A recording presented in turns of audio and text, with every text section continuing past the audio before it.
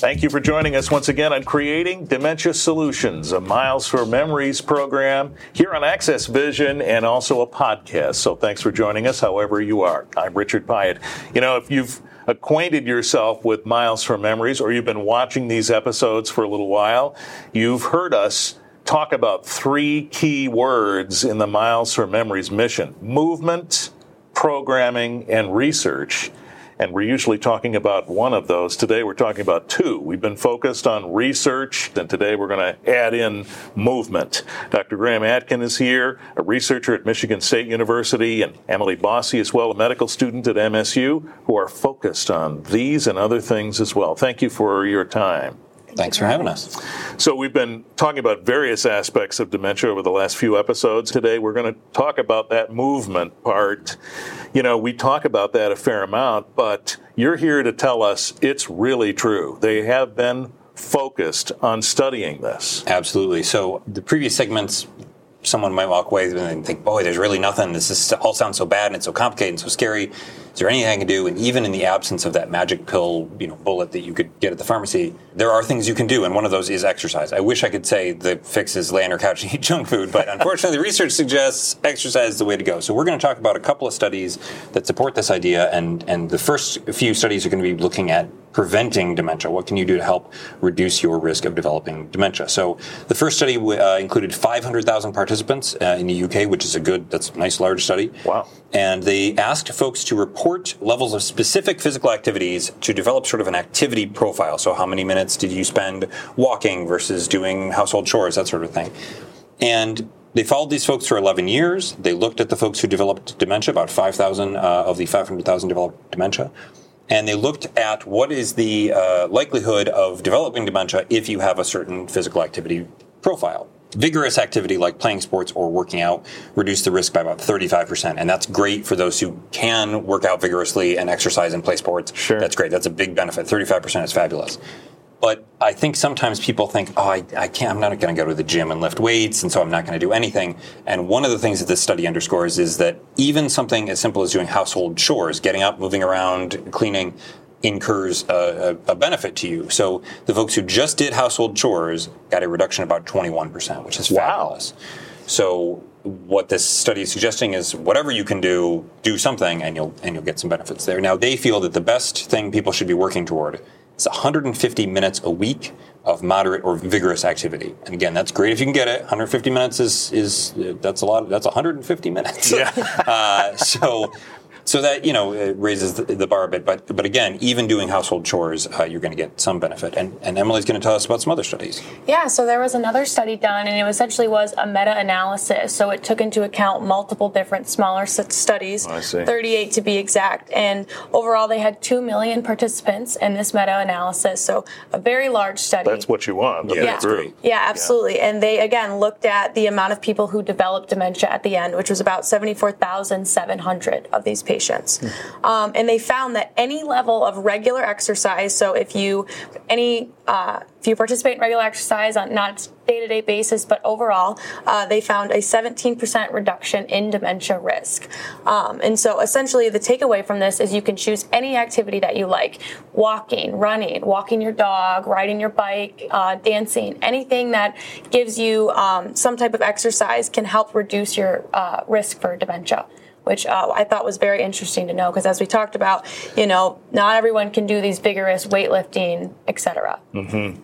So much of the time when we're talking about exercise, we're thinking about, I need to reduce my waist size, and I need to be somehow more svelte. But really what you're talking about is just move. Yeah. It doesn't have to be this goal of losing weight. We associate those two a lot. Yep. Yeah, absolutely. And then another study was done. This time it involved 62,000 people aged 65 and older.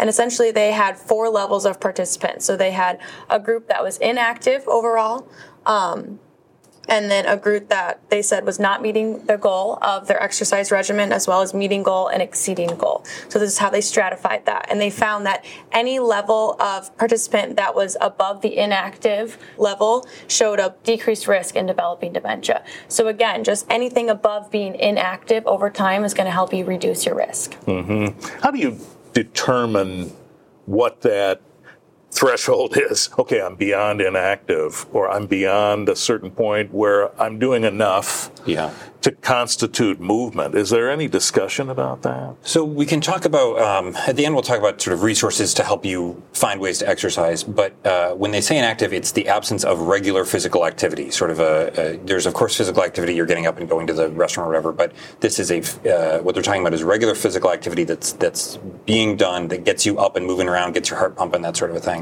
But there is benefit from any level above, sitting on the couch, getting up, moving around, you're going to start incurring benefit. The more you do, the better off you will be.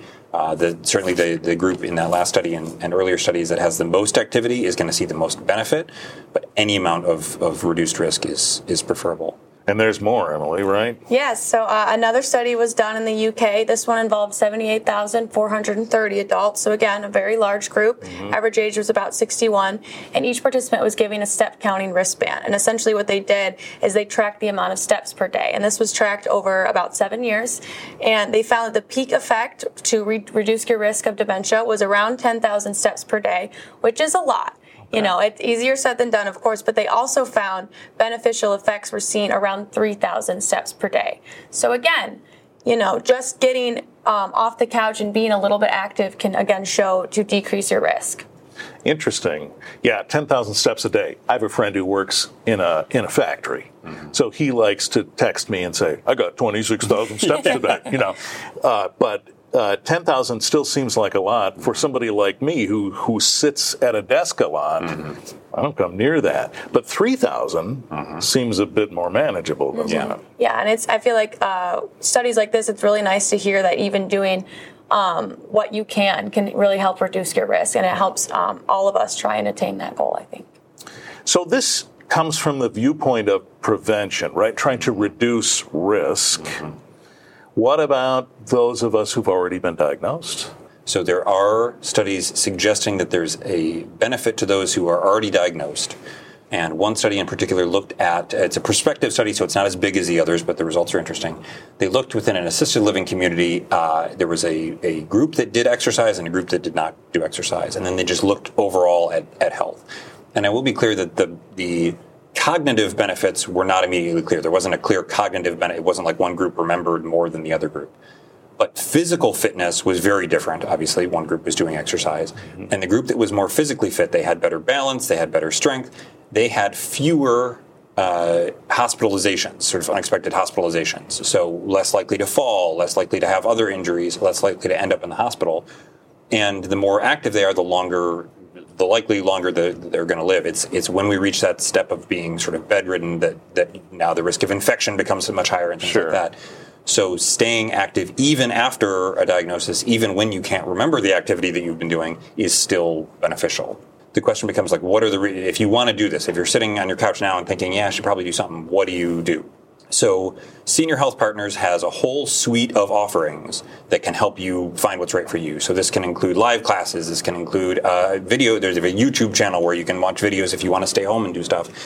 You can talk to folks and find what's right for you. I work with a personal trainer through the YMCA, and one of the things that I came in with was, okay, how much is it supposed to lift, and do I? Right. And she said, no. It's about finding the fitness that's right for you. And again, these studies support any amount of activity is better than no amount of activity. So I would strongly encourage anybody who is hearing the sound of my voice to reach out to Senior Health Partners and begin a conversation about increasing activity. Even if 3,000 steps seems daunting, that's okay. Habits are not formed instantaneously. It's not like you just flip a switch and, okay, now I'm going to walk 3,000 steps a day. But maybe it's starting small and doing 200 steps a day, and then you find, I kind of like having this time carved out where I'm just walking and nobody's bothering me or whatever. So then you increase it to 500 steps and then move on from there. It's going to take time, and it's going to be a lot easier if you have supportive partners, Senior Health Partners, if you will, who can help you with those resources. But thus far, as I hope we've convinced you, all of the evidence supports more physical activity, the better benefit for you, the less likelihood you're going to develop dementia, and the less likelihood that you're going to have a worse disease progress if you do end up with that dementia.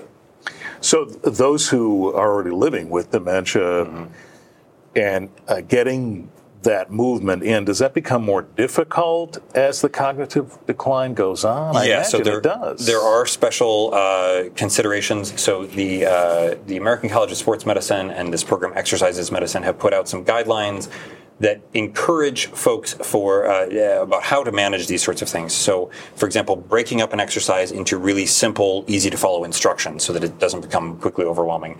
Making sure that you're being realistic about the amount of exercise that a person is doing for a given amount of time, and maybe they need options within that exercise to modify to make it easier or to take more frequent breaks.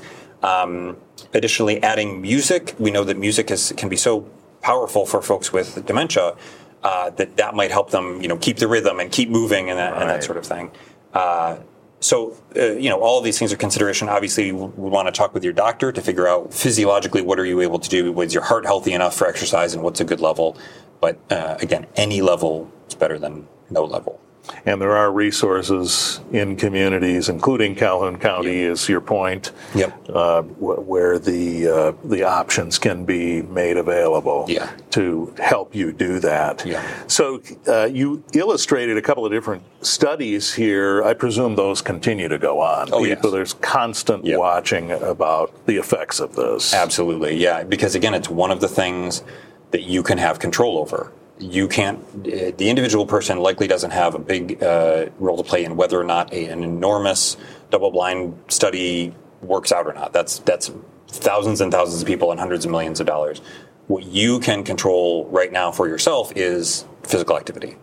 Diet certainly is another thing. Obviously, there's limitations with cost and things like that, but exercise is something that is available to you. There are resources to support that, and the benefits are clear. Well, you've given us plenty to think about, and over these last several episodes, I suppose if there's anything we can take away from it is we need to get up from these chairs and move around, right? So we'll do that. Yeah, absolutely. Dr. Graham Atkin and Emily Bossi, Michigan State University researchers. I know Miles for Memories is tremendously grateful for the connection to you both and the continuing options and learning about what is falling under that umbrella of movement programming and especially research. So thank you. We are so grateful to you. Any chance to come here is a good time. Yes. Thank you. Thank you so much. We'll hold you to that. All right. We'll have you come back. Well, thank you for being with us in this episode of Creating Dementia Solutions. Miles for Memories is on Facebook. Click the link there so you can be alerted when these episodes come available, and continue to be with us for more discussions of movement programming and research and more. Thanks for being with us.